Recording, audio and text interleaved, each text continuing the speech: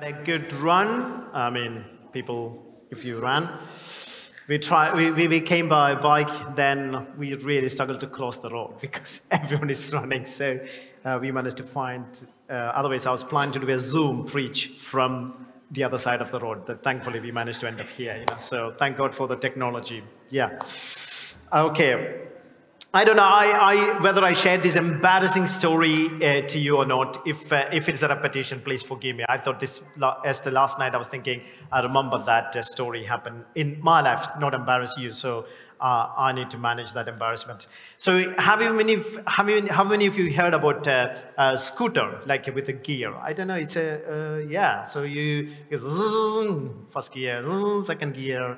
So I don't know whether you are familiar with that kind of things. So that's the scooter I first learned, the two-wheeler I learned in terms of with something with a motor.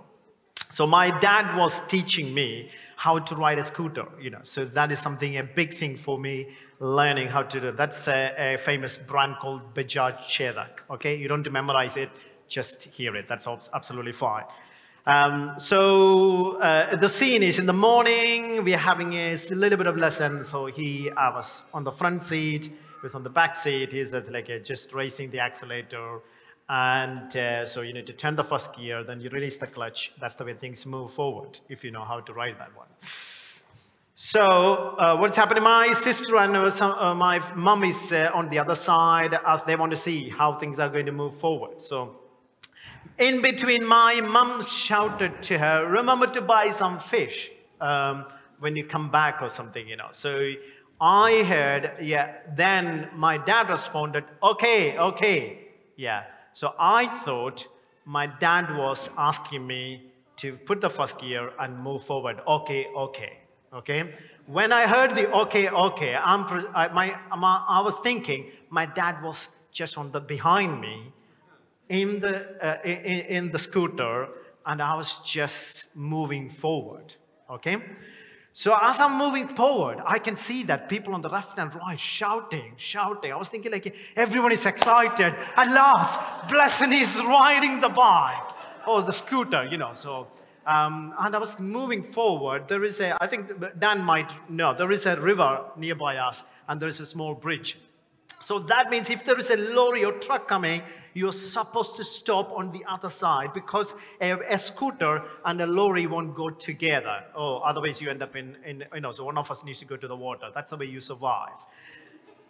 And as this truck is coming, so usually my dad say, slow down, brake, slow down. I'm not hearing any instruction.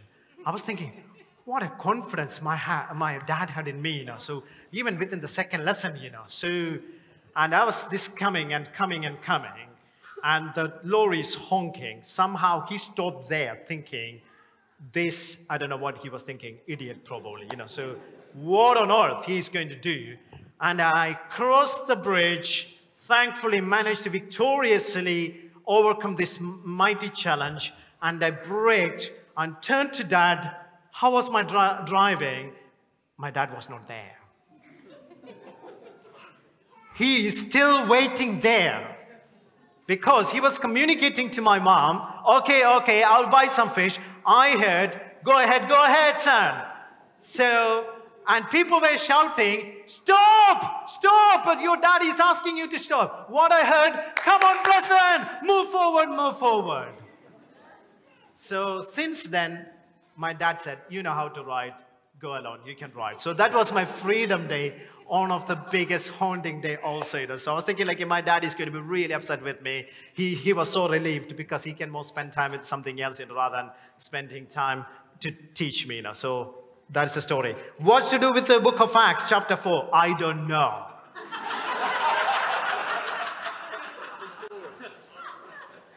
Okay, let's turn to book of Acts, chapter 4. 32 to 37. All believers were one in heart and mind. No one claimed that any of their possessions was their own, but they shared everything they had. With great power, the apostles continued to testify to the resurrection of the Lord Jesus. And God's grace was so powerfully at work in them all, so that there were no needy person among them. For from time to time, those who owned land or houses sold them, bought the money from the sales and put it at the apostles' feet, and it was distributed to anyone who had need. Joseph, a Levite from Cyprus, whom the apostles called Barnabas, which means son of encouragement, sold a field he owned and brought the money and put in at the apostles' feet. So that's Acts chapter 4, verse 32 to 37. So we have been going through Book of Acts. Book of Acts is one of my favorite books, and because this is packed with God's amazing presence. Even after the resurrection of Jesus, the church and the people were filled with the Holy Spirit. Without the physical presence of Jesus, church in action. Before that, Jesus was with them to multiply the bread. Before that, Jesus was with them to bring an amazing catch. Before that, Jesus was there to open the blind eyes. Before Jesus was there to raise the dead, So whenever there was a challenge, Jesus was there to interfere, to intervene. Even times when disciples completely failed because of their unbelief, Jesus stepped in and rescued them. Now, in the book of Acts, he is resurrected. He's gone with the Father, and church in action through the work of the Holy Spirit. That was the time of multiplication and growth. So we will be looking at some of the key elements of this passage, and it's going to be comfortable or uncomfortable for you, but this is the word of God, and let's listen with an open heart. Let this be our prayer. Lord Jesus, let your word speak to us. Let you speak to us, God, so that we can know your heart. That is the most amazing, secure, safe place we can ever be. So let it be our prayer. Children, this is not the boring stuff. This is the exciting stuff. This is not because Blessing is preaching. It's because of the word of God. And I put some PowerPoints there to help you to understand some of the context, So at the same time, you can draw some of the pictures, or you can write keywords, or you can illustrate. You can tell your mommy or daddy or whoever came with, what God has speaking to you. And always you can engage, because this is amazing work of God. Is so relevant to all of us in all time.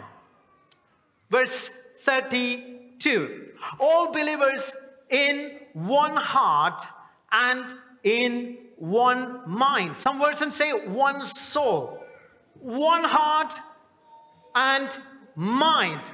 No one claimed that any of their possessions was their own, but they shared everything they had. So this is my question. When you hear being filled with the Holy Spirit, what comes to your mind instantly after that? When you read the book of Acts in chapter 2, sometimes we can connect being filled with the Holy Spirit with the miracles, wonders, supernatural, speaking in tongues, and lots of dramatic things. And we can undermine the work of the Holy Spirit in many other areas. Being filled with the Holy Spirit is not just talking about speaking in tongues or supernatural or extraordinary things in a way we see. But here we can see that one. There was persecution there. They were faced with the immense challenge from the authorities at that time. So we heard Dan was preaching about they were together. They prayed together. Sovereign Lord, this is absolutely tough times, but we lift our eyes to you. What happened after that? The Spirit of God came and filled them and strengthened them, So that's in Acts chapter in verse 32. So after they prayed, the place where the meeting was shaken. Can you say that together? Shaken. So it was the power and the presence of God, and they were all filled with the Holy Spirit, and they spoke the word of God boldly. So that's the work of the Holy Spirit. That's one of the work of the Holy Spirit, strengthening you, enabling you in the midst of persecution and suffering, and able to do something no one can do. And what they're doing, something countercultural, something ridiculous, something radical, something no one is doing that there. So they are doing something different in that cultural context. What was that? All believers were in one heart and mind. No one claimed that any of their possessions was their own, but they shared everything they had. That was outstanding in that cultural context. Something been brewing in my mind for a while. It's called a fire triangle. So I'm trying to communicate that one. There should be a picture there. It's a fire triangle. Sorry. I think if you bring it down, that would be great. And I was going to ask you a question. What, to have a fire, you need 3 things. I think Dan already mentioned that before, So I remember that. To have a fire, you need 3 things. Children, do you know what are the 3 things you need to have a fire? To have a fire. To create a child. Okay, Sam, go on then. You need oxygen. Yeah. You need heat. What's the 3rd thing? Fuel, yeah. So when these 3 things coming together, what can you experience? Fire. There is no fire. When you move heat, the fire is gone. When you move the fuel, fire is gone. When there is no oxygen, there is no fire. So this is the fire triangle. For a church, what is that fire triangle means?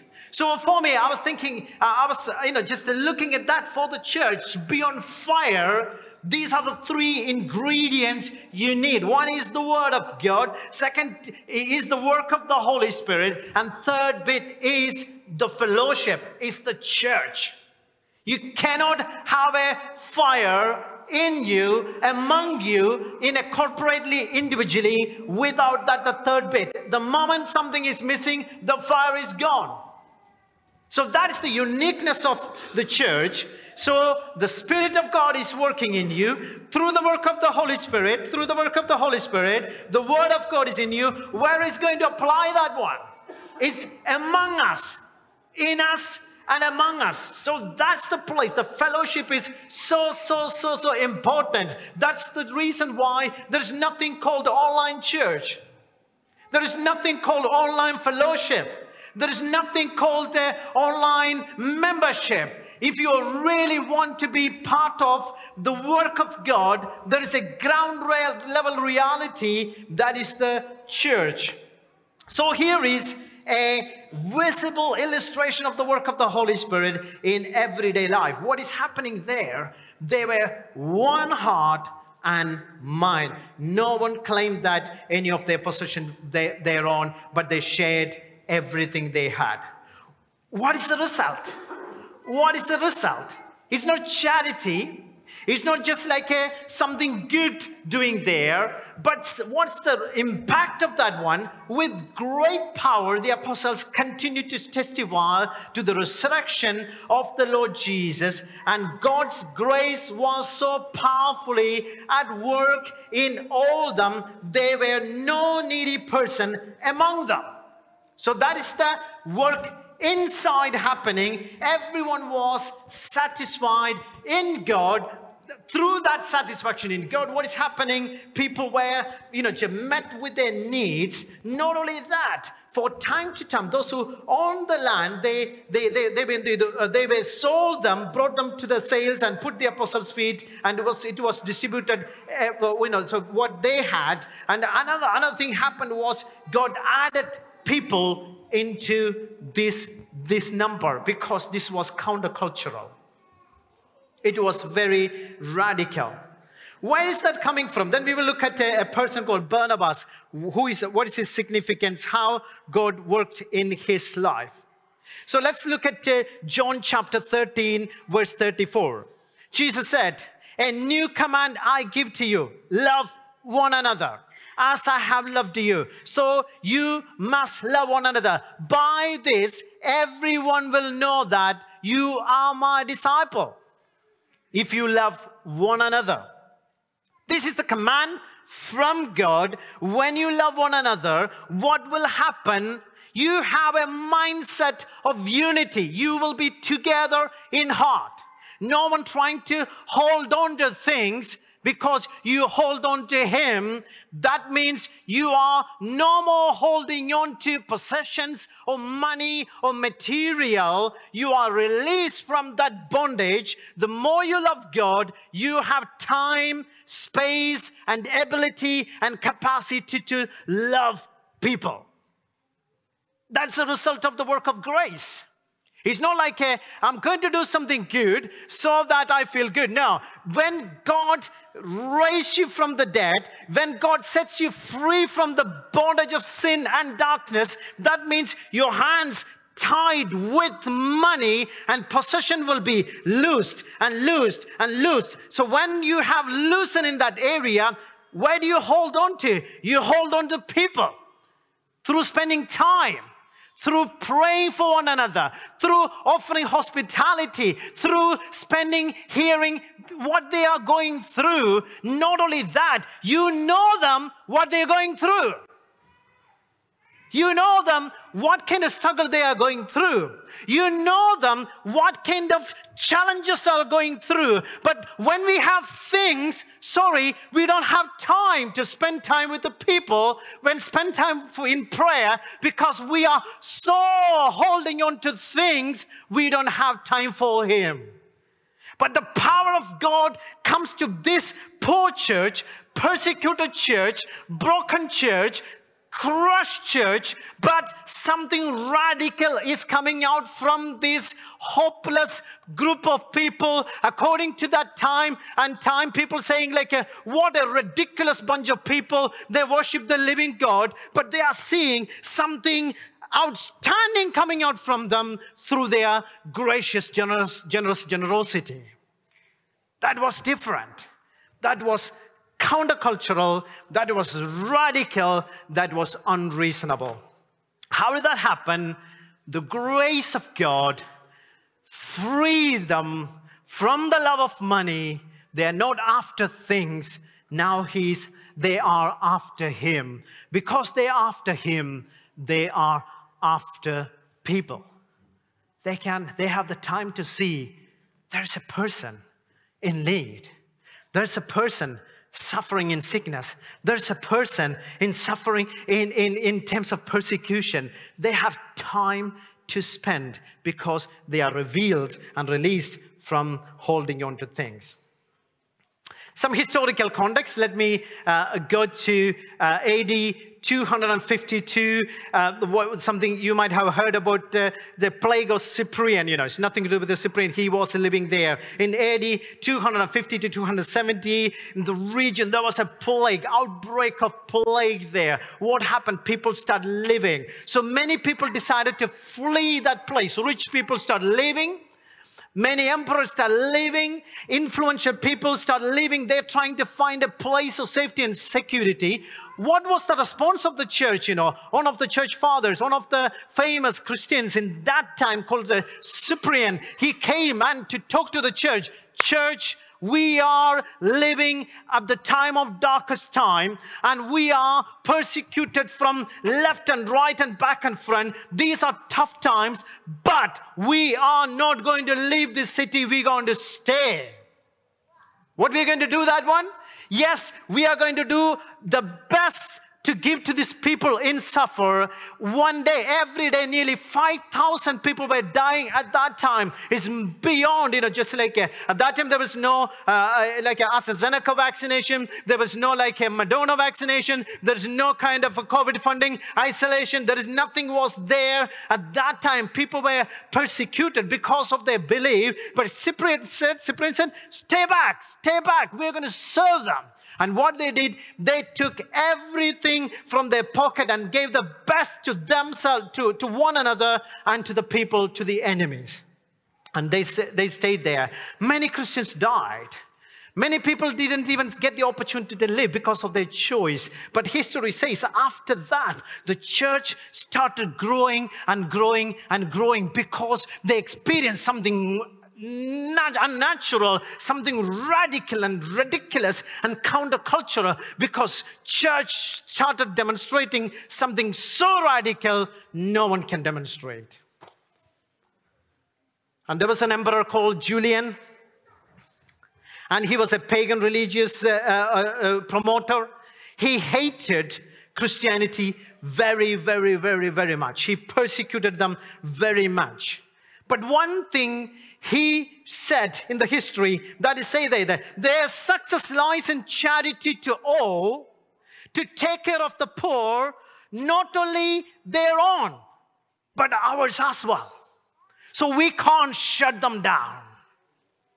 It's not just for them, but they are pouring their heart, they're pouring their mind, pouring their possession to the people suffering among us. Julian was so, just stuck by church generosity when he was trying to shut down the church through the power of his authority and through his military power. What was happening? Church was started growing in the midst of persecution. He recognized that they have something we don't have, that is radical generosity.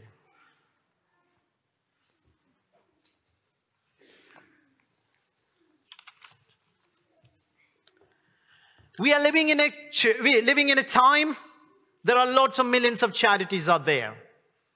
Have you ever thought about what's the difference between a charity and a church? There are lots of charities there. They do good works, amazing work. Even I work for a charity, do amazing work. What's the difference between a church and a charity? What is the difference? So charity can do lots of beneficial things, but have you ever heard there are 1 million people being benefited through a charity? The next day, they decided to join that charity because the charity is so amazing. That's very, very rare. This is still funded by a minority people. They got money or somehow, but they're trying to impact a majority of people. But because your charity, their charity was beneficial to you or someone else, there is no much story of people joining that charity. Have you heard about that one? People may or may not do that one. If that's the case, so there will be millions of billions of people will be joining in Red Cross. But there is not. There's still a minority there, but fuel from somehow businesses is there. But what is the difference between a church and a charity? Two things. The power of God and the presence of God. In a charity, people can be added through the charitable rules and regulations. You need to fill a form. In a church, the church will be growing through God is bringing people to his kingdom. God is the one bringing people. Because there is a saving work is there, and there is the presence of God and the work of the Holy Spirit ongoing there. And when people move, they are not joining a charity, they are joining a family. That's God's kingdom. It's God's kingdom. It's a bit different. That's the place. They have one heart and one mind, and we know one another.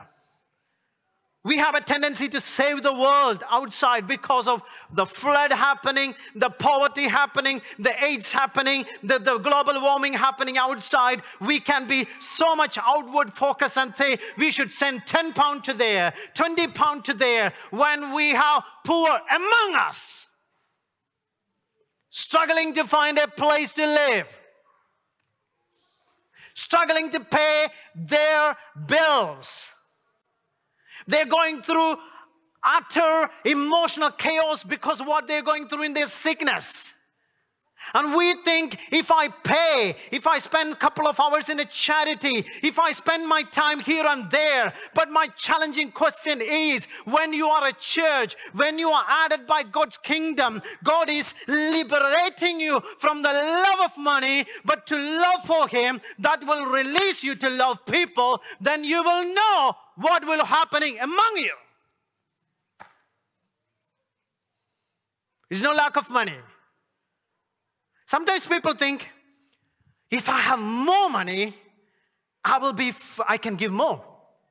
So for example, if you have £1,000, you think it's easy to give me maybe 200. But when you have 2,000, you think it's easy to give 2,000. When you have 100,000, you have 20,000. Have you felt that struggle to give that 20,000? I'm not hearing any amen. I know that, what you feel it. When you have 1 million, can you feel that one? The pressure will go higher and higher, higher, because love of money is an addictive substance. Jesus said, you cannot serve two masters. One is God. He didn't say that the other one is devil. Did he say that? What is the other one? Money.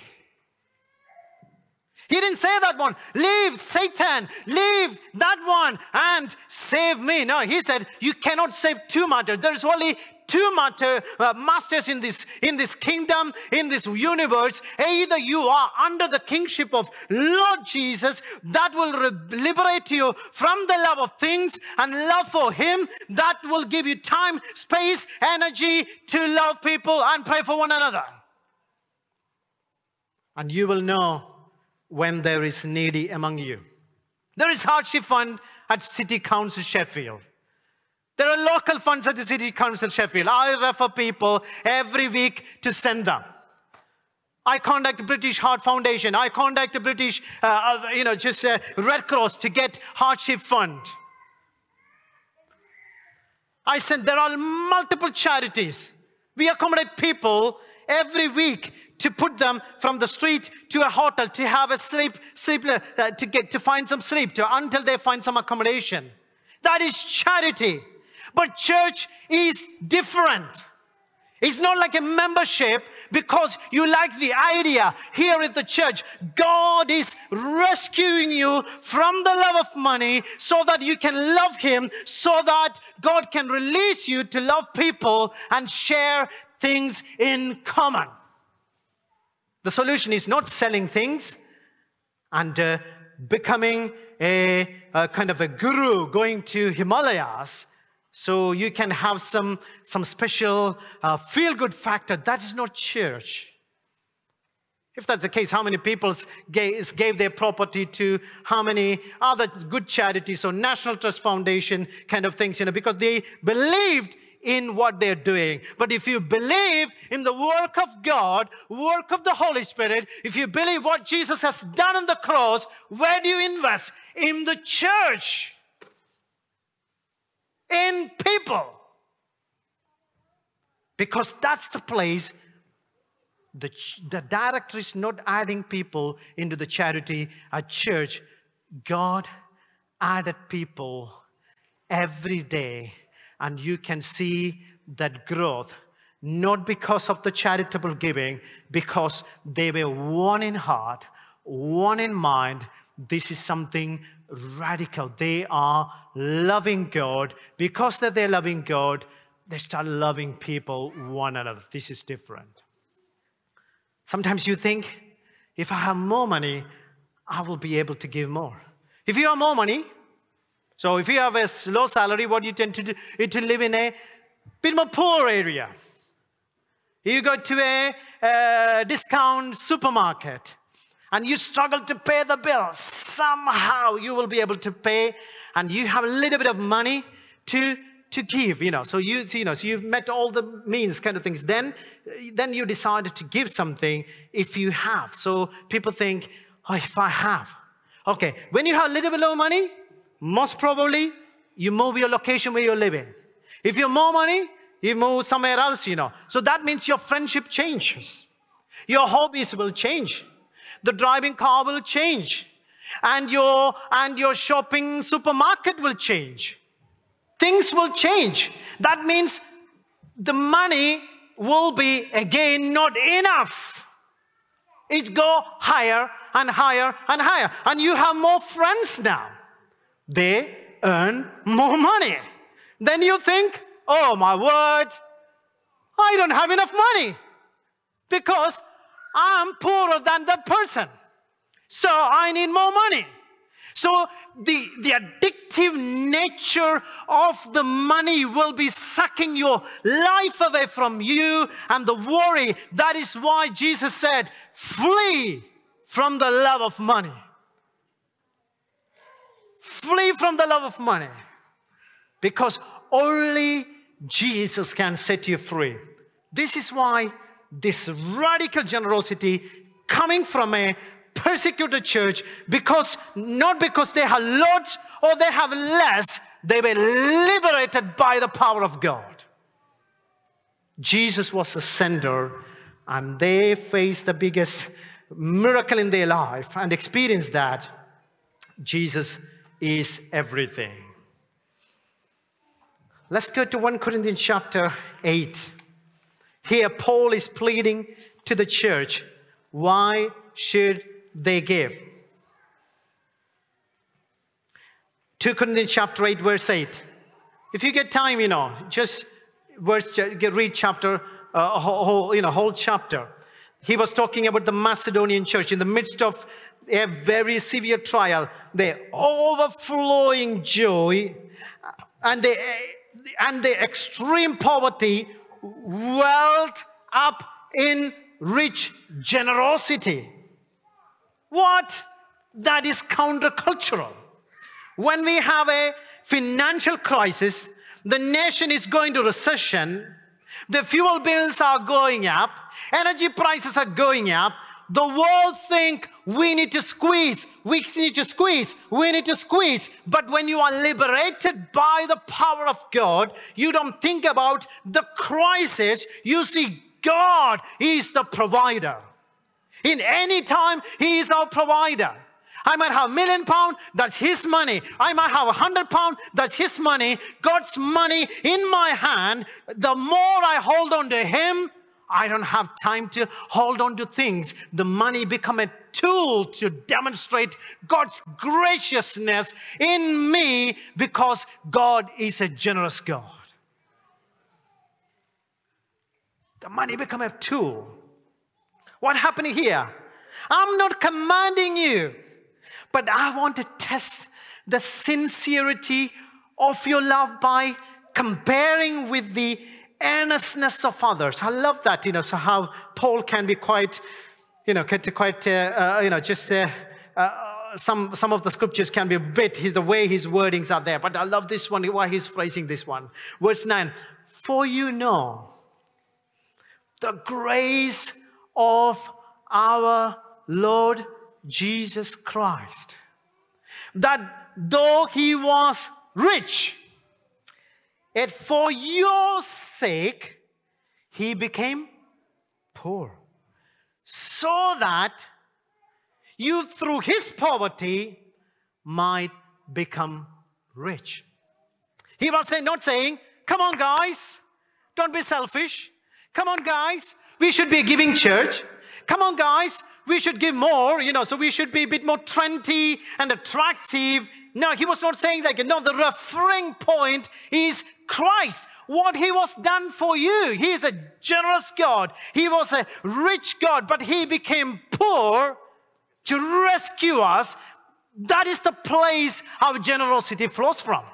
That's the place our freedom flows from. If our ideas and inspiration is through an actor or a charity or through a crisis or seeing something bad is happening when I'm eating my muesli, there are places people are not eating anything. I'm going to fast 7 days. It won't last long. Because the fuel and the inspiration and the life behind that decision is not a person, it's an emotion.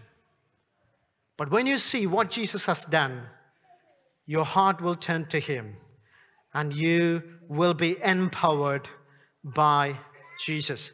Let me look at the story of the young rich ruler, then we will move forward. In Mark chapter 10, verse 17 to 27, I'm not going through all of this one. Kids, you might have heard this one. There was an young ruler there.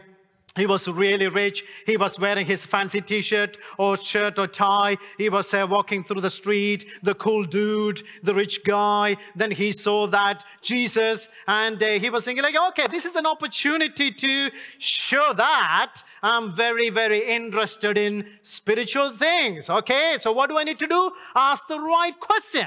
What's the right question he asked? He asked the question, Jesus, what do you call me good? You know, he called the teacher. I asked her, what should I do to inherit eternal life? Okay, so he want to add eternal life into his tick box. Okay, why did you call me good? Jesus answered. This is in Mark chapter 10, verse 17 to 27. You can read that in Luke 18. You shall not murder. You shall not commit adultery. You shall not steal. You shall not give false testimony. You shall not defraud. Honor your father and mother. He didn't say that, but oh my word, I'm a wretched, broken man. Sorry, Jesus. Thank you for pointing out this one. I will go and fix these things. He didn't say that one. He said, teacher, all these I have kept since I was a boy. Here we go. Jesus looked at him and loved him. Can you say that together? Jesus looked at him and loved him. Can we say it one more time? Jesus looked at him and loved him. That is Jesus. He's here this morning. Goodness me, what a selfish people now. All he wants to show, through the grace of God, somehow I want my people to understand the power of grace and the power of liberating power of grace. But Jesus said, kids, what did Jesus say to them? Jesus said to them, one thing you lack, he said. Go sell everything you have and give to the poor, and you will have treasure in heaven. Then come and follow me. At this, that man's face fell. He went away sad because he had great wealth. He was doing everything perfect, but Jesus was pointing out to something significant. One thing. That means you're trying to do all these things. Can you fulfill? Can you be holy by following the law? Yes. If you follow the law perfectly, you will be saved. But the problem is, we can't. That's why Jesus came down. If Jesus came down as a perfect moral teacher, it's not a good news for me. Jesus will say, look at me. I spend time with the poor. Be like me. I'm a compassionate God. Be like me. I raised the dead. Be like me. I multiplied amazing things. Be like me. Be compassionate. Jesus say, I'm glad you didn't come to this earth, because it's not a good news for me, because I can't reach that standard. But Jesus said, that's not the reason I came down. I'm the real rich young ruler. I was 32. I owned everything.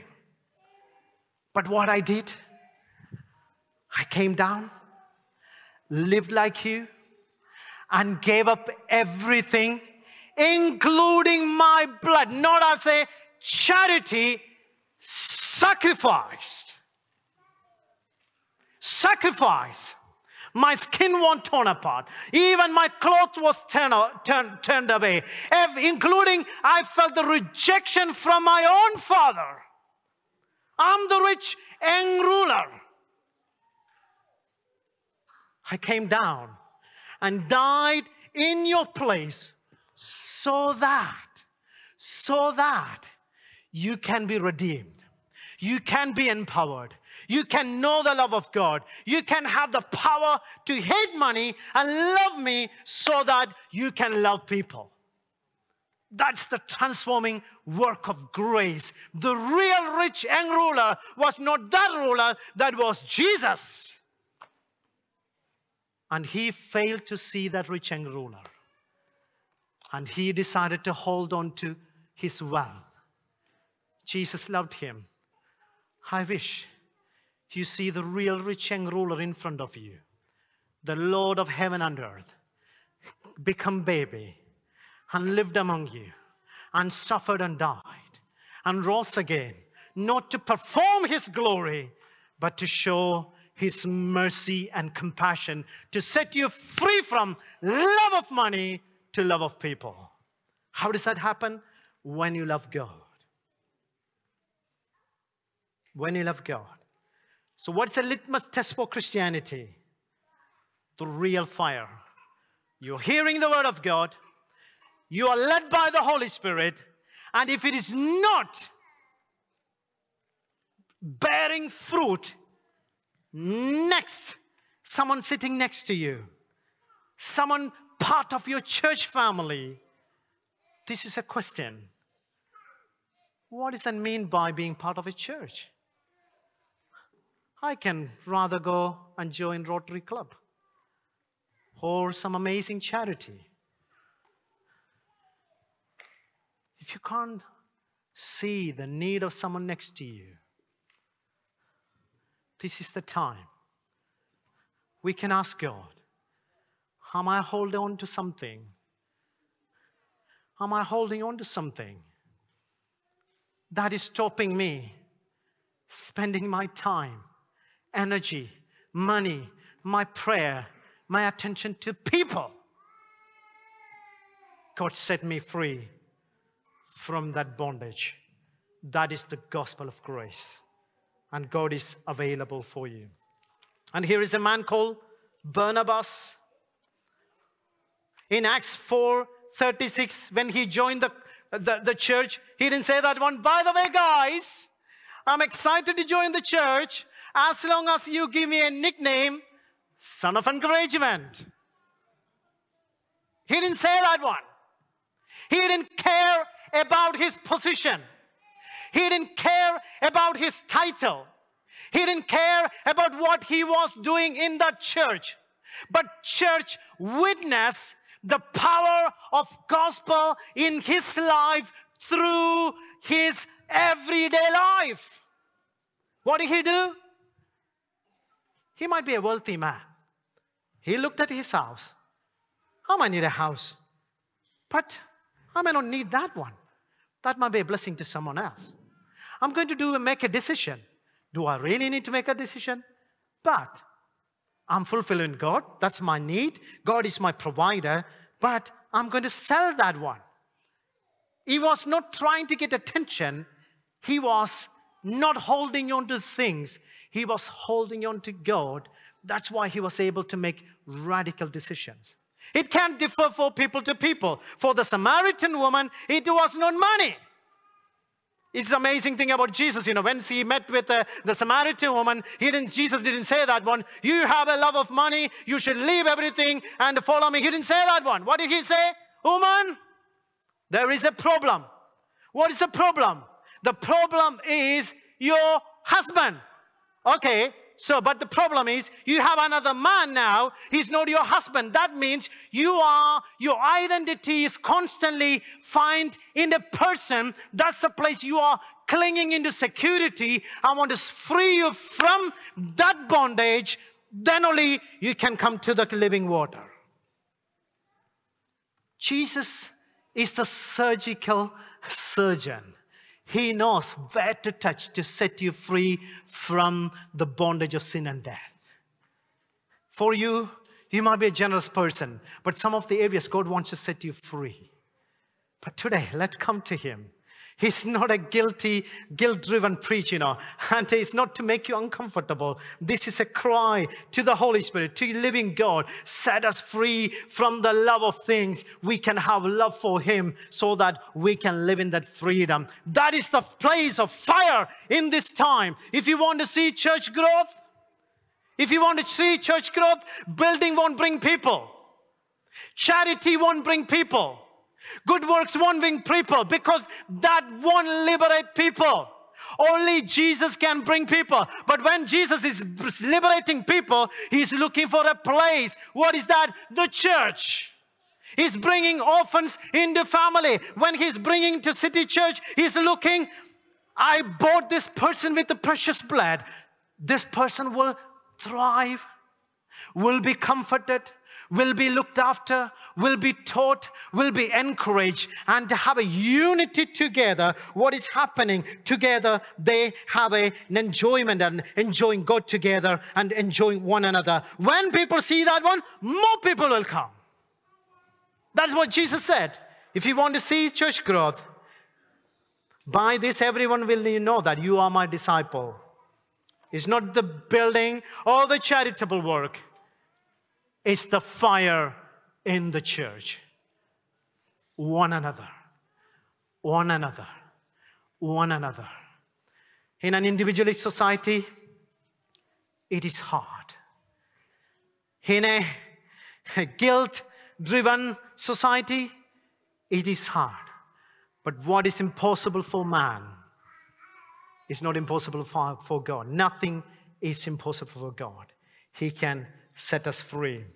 Here is a man called Barnabas.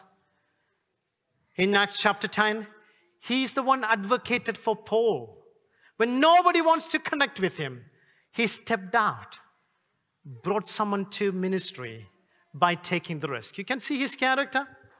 And in Acts 11, when people were preaching in different places and many Gentiles, not the Jews, getting saved, who was he looking for? Hey, hello, Barnabas, you are very good with the odd people and awkward people not like us. What did he say? He went. He went. He was not looking for the title. He was transformed by the power of God, and he lived it. And he was trusted with the money to carry. When there was a need of money, Barnabas took the money to the people they are in need. You can see his track record. And when there was a first missionary journey with Paul, who stepped in? That is Barnabas, stepped in with Paul. But in Acts 15, there was a big confrontation with John Mark and Paul. He didn't join with the Paul and say, you are right, fire him. What he did, John might be weak. John might be walking messed up in some other time. But this time, I'm going to go with him so that the kingdom can be advanced. God's glory can be revealed. So that is Barnabas, a man transformed by the gospel of grace, and he lived that one. So this is my prayer. Any charity or giving, not freed by the grace and the work of the Spirit, will result only in self-fulfillment and feel-good and self-justification.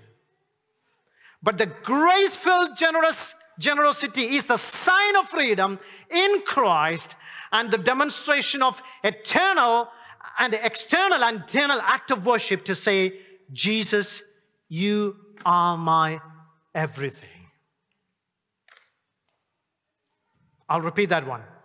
The grace-filled generosity is the sign of freedom in Christ and demonstration of external and internal act of worship to say, Jesus, you are my everything.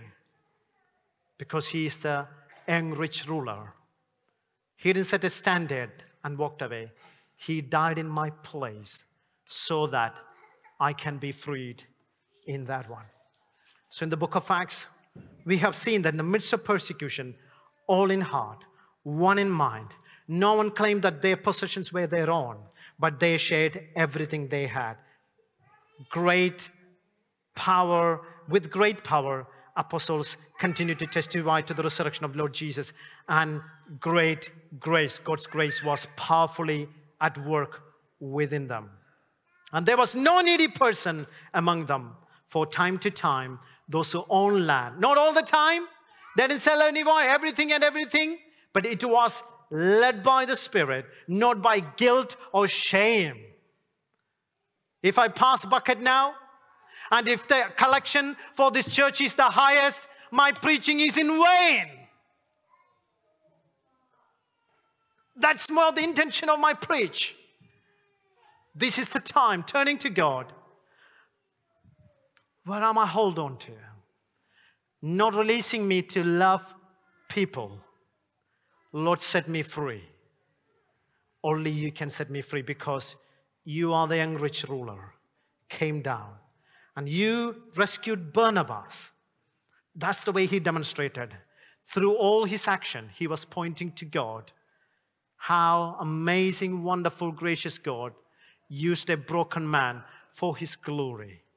Next week, we will hear how people messed up, when they're trying to do things by their own strength. So this is my prayer, City Church. There is a revival coming. We are in the midst of crisis. We don't want to be a charity to meet people's needs. Our calling is to be family, one in heart, one in mind, together. Time for people, because we have time for Him, because He liberated us. Let's meet Him today. If you don't know Him, He's here to save you. He wants to rescue you. If you are crippled by the fear of money, or things, or possessions, or it could be children, it could be your house, it could be your job, The moment that is gone, everything is gone. Money is the bottom line. It is true. This will expose you where your heart is. When Jesus is your Savior and King, you will use everything for God's glory. Let's pray.